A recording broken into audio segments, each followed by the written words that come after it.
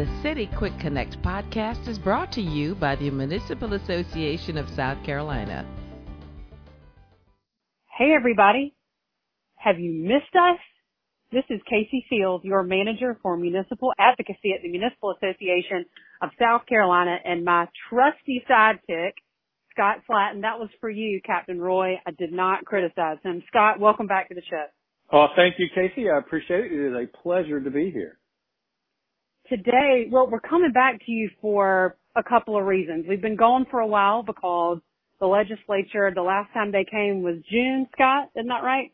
That's right. June the 23rd and the 24th, I believe. So the last time they were in town was June 23rd and 24th, and they came back last Wednesday, to take care of a little business, and we are here to tell you about it. Well, at least one chamber came back last week. Right. Only one. They would call themselves the higher chamber at this point. So Scott and I are coming to you from our home offices. The association is still a voluntary situation. A lot of people are coming in the office. A lot of people are still working from home, but the customer service doesn't change. And I think that's something that we could definitely vouch for, is that we have not stopped since we have been on the work from home plan. We hope to return soon, but for parents like me, we've got virtual school. So I'm just going to go ahead and put this plug in the beginning. Wear your mask, wash your hands, and socially distance. Absolutely. Scott, talk to me about absentee voting. Well, that's why the Senate came back last week to take up a temporary amendment, if you will, to our election laws to allow for no excuse needed absentee voting. As many of us know, in South Carolina, in order to vote absentee, you have to certify on the absentee ballot application that you have one of a series of reasons for not being able to vote in person on election day. Correct. And so in order to accommodate for the pandemic and the concerns about having to stand in lines, having to go to crowded polling places. Right, which you and I did back in June, I'd like to add. For the primary, when it was blazing hot outside. Right. Everybody was standing, half of us were standing in the sun until we got into the polling places where the fabulous air conditioning was blowing all of the COVID-filled air. To avoid that possibility, the General Assembly, as they did in earlier in the year in May. Right, they did that in May, right. So everybody would have a no excuse, yeah. That's right. They did that for the primary so that whoever wasn't comfortable going to the polls could say, hey, you know what, I don't have one of the codified excuses under law for voting absentee, but I'm not comfortable because of the pandemic. The General Assembly recognized that in May, so they made an accommodation for that for the June primary. And so last week when the Senate came back to town, they spent about 3 hours debating measures that were almost identical to what we had back in the June primary to allow for the November election, allow residents, voters to not have to put down one of these excuses that are already in state law for why they wanted to vote absentee. And that was compliment the General Assembly, compliment the Senate, for what they did in June and what the Senate has done, to date. And of course, I suppose the plan is that the House leadership has indicated that it will take up that bill, when it returns in a week and a day they'll take that bill up along with a number of other things, and hopefully that'll give election officials enough time to be able to implement the tenets of this new temporary law, if you will. However, although they've already got the experience for the primary, so I think it shouldn't be too terrible of a lift for them to accomplish for November. Yeah. And I saw where in a newspaper article where House leadership has indicated that they would support the Senate amendment, and that shouldn't be a big deal coming back to the House on September 15th. I would hope not, especially since we've done it already once and proven that right. it's going to work. And of course, and I mean, there's already a record number of absentee ballots that have been requested by voters across right. the state right. who presumably were going to exercise their ability to use one of the existing excuses. And of course, obviously this will dramatically increase the number of absentee ballots for November. It'll be an unprecedented number. Scott, if I may, I'm just going to be very frank here. I plan to vote absentee after my experience with the primary and standing in line and it being so hot and not everybody was wearing a mask. And I plan to vote absentee. I love going to the polling place. I love exercising that right, and I love going to the place and, now pushing the touchpad or whatever. But I believe that this time, I think for the safety of everybody, that I think absentee voting, I'm glad that the Senate and soon to be the House will give us that option. Well, I'll tell you, I'm considering it myself. Since I turned 18, I have voted in every election that I've had the opportunity to vote in, and I'm not making that up. I've voted because that's just. And when you were 18, that was God, that was a long time ago. Did they have the mail service then, or did you take it by horseback?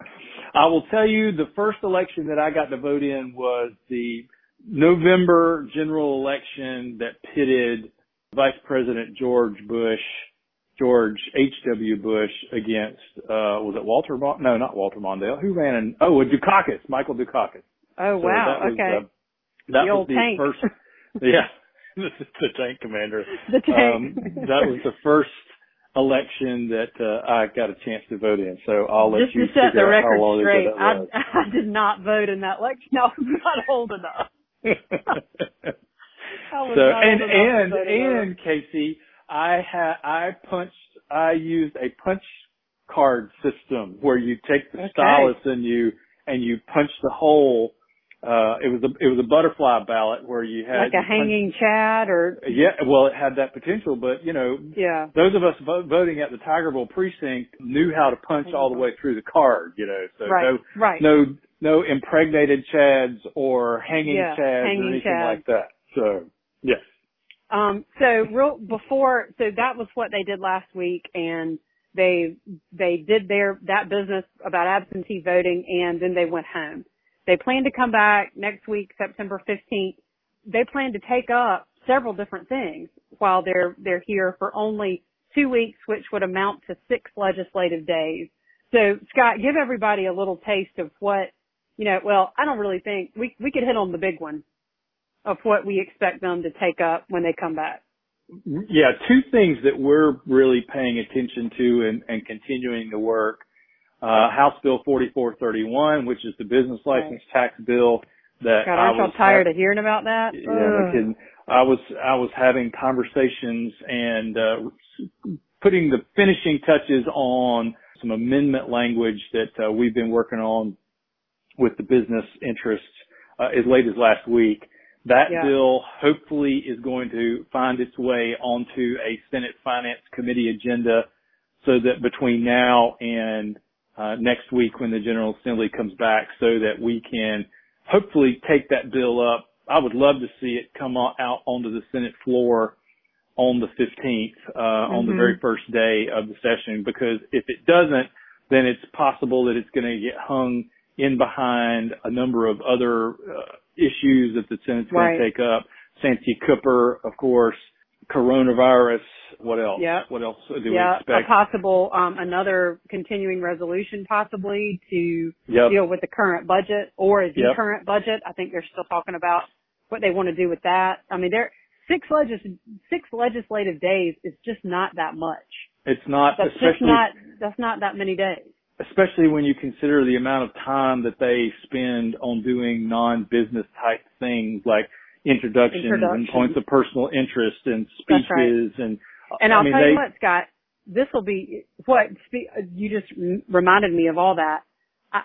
This will be very interesting. And this is my 20th session, I want to say, or 19th session that I've worked maybe.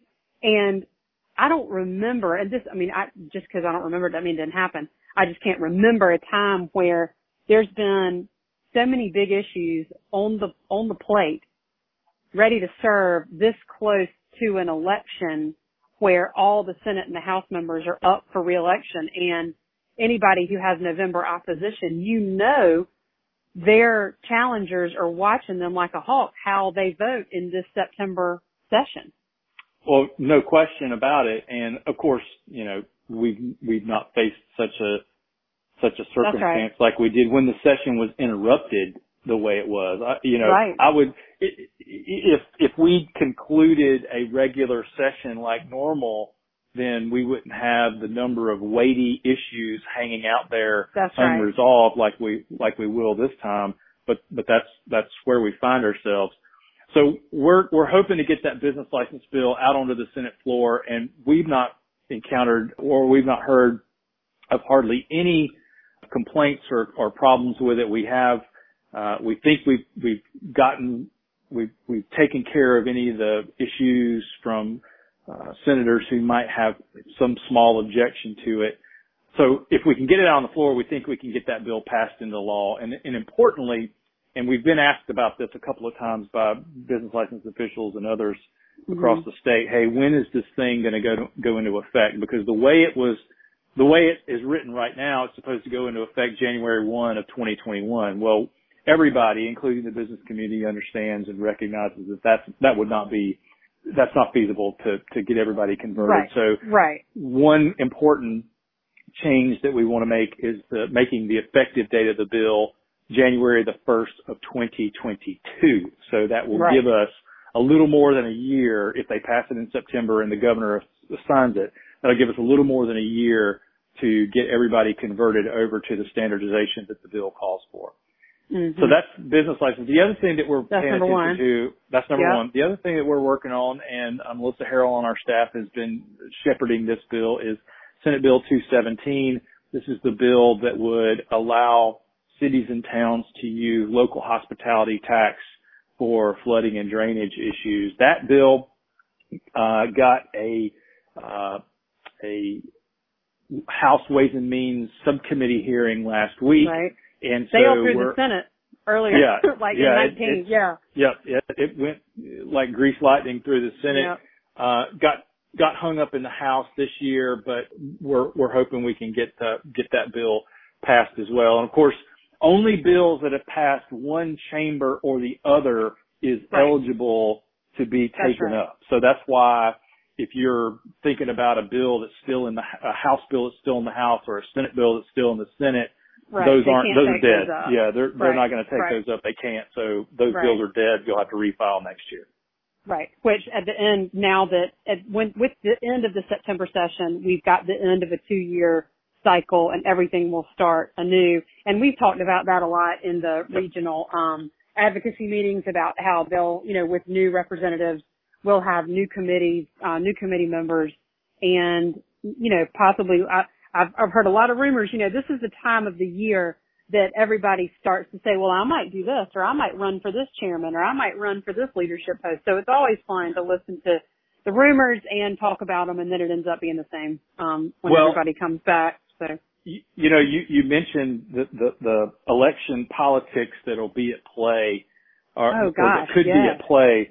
Expect a lot of posturing in the House and the Senate next week and the week after. Delivered from the well with the photographers up in the balcony.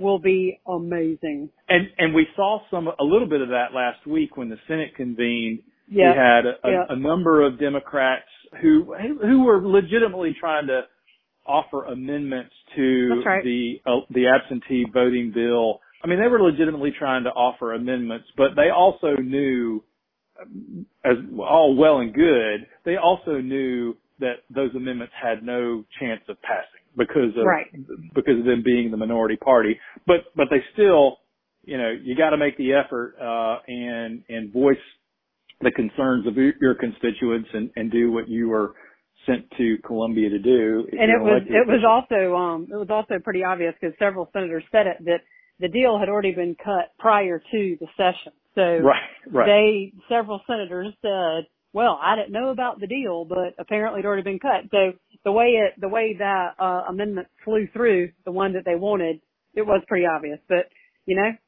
that's the name of the game. Well, that's how our system works. That's how politics works. Right. And right. so, you can only play the hand that you're dealt, and know that someday perhaps you're going to be the dealer, or your party will be the exactly dealer. Right. So, and you'll play the exact same game. So, I mean, listen, everybody plays the game. Don't hate the player, hate the game. You just can't. You just have to. You play it to get things done. Exactly. And there's a saying that I cannot say on this podcast because I know that our able producer will edit me out. Well, this is a family-friendly show. It is, so I'm not going to say it. But there's something to the effect of, you may be working with somebody today and you may be working against them tomorrow. So you just never know. It's just you're playing the game. So 44-31 and 217, we're going to be watching. We're going to be watching those when they come back next week, and we will have domes those weeks to give everybody updates on what's going on. We'll have the podcast going on. Don't forget to look in Uptown Update for updates, and if we need to, if something is late breaking, then we'll always send you an email or a text and let you know. If something is very important, we will send out an email for you to call in to a conference call. We have worked hard to set both of these bills up for an easy path. So we hope that that's the path that they take. Yeah, and I guess to that, Casey, especially if we need your help, we really need you to pay attention, particularly with the business license bill. We've still got some people out there who are working very hard on behalf of some interests, some groups that have an interest in the bill and making changes to it, making amendments to it that the business interests and the municipal association on behalf of cities and towns, we are not interested in making any more changes to the bill that have already been proposed and agreed upon by those groups. But there is a group of businesses out there that are working to make other changes to it, that if they are somehow able to get those changes, then it will fracture this very fragile coalition that we have put together. And so if we need your help, then please be prepared to reach out to whomever we ask you, if we do have to reach out to you next week if something happens. Hopefully nothing's going to happen. Right. Just pay attention to email. Yeah. That is the quickest and biggest way that we can get out notice. Of course, we have cell phone numbers of some, so we can, email, text, call town hall. If we need you, we will find you. You can be sure about that. That's right. Scott, anything else for the good of the group? Well, I hope that everybody had a good, safe, masked Labor Day weekend, and past weekend, and you stayed distanced. But if you didn't, I would encourage you to stay masked and socially distanced, and just do what we got to do to get our percent positive rate down. That's the only way we're going to get back to any semblance of normal. And if your jurisdiction, we can't let Labor Day, we can't let this past weekend take us back to where we were in July. And if your jurisdiction has passed a mask ordinance that was an emergency ordinance and is set to expire, I would encourage you to adopt a regular ordinance, 2 readings, 6 days apart, that would expire at the same time as the state of emergency that the governor has in place. I think that way you don't have to keep going back to your mask ordinance and having these debates over the efficacy of them. I think that the DHEC data have shown that they work, despite some of the other evidence that people want to cite that say they don't work. They do work. They are working. The data show. The mask, it's for public health, not politics. That's what it should be for. I have to keep saying, I wear a mask to protect my mom and dad and to protect my friends who are immunocompromised. It's what we have to do right now, but this too shall pass. Yep. And it'll be okay. Yep. Everybody knows that you can get in touch with us through email, text message, cell phone, office phone. We are available, and we will be keeping you updated as the legislature returns for a couple weeks to take on two of our big issues and other issues around the state. And I know everybody is also following CARES Act money distribution, the rest of the CARES Act money distribution. We will give you updates on that as they happen. So just follow on Twitter, check your email, watch for any other updates from us. And as always, we thank our loyal 5 listeners who always tune in to hear the legislative updates from City Quick Connect. Stay masked, stay healthy, keep your hands clean, socially distanced, and take care of yourselves. Thanks for listening. We'll talk to you next time. The City Quick Connect podcast is one of several ways the Municipal Association keeps you informed of the opportunities and issues impacting South Carolina cities and towns. Learn more at www.masc.sc and stay up to date with the association's latest happenings on Facebook, Twitter, and Instagram.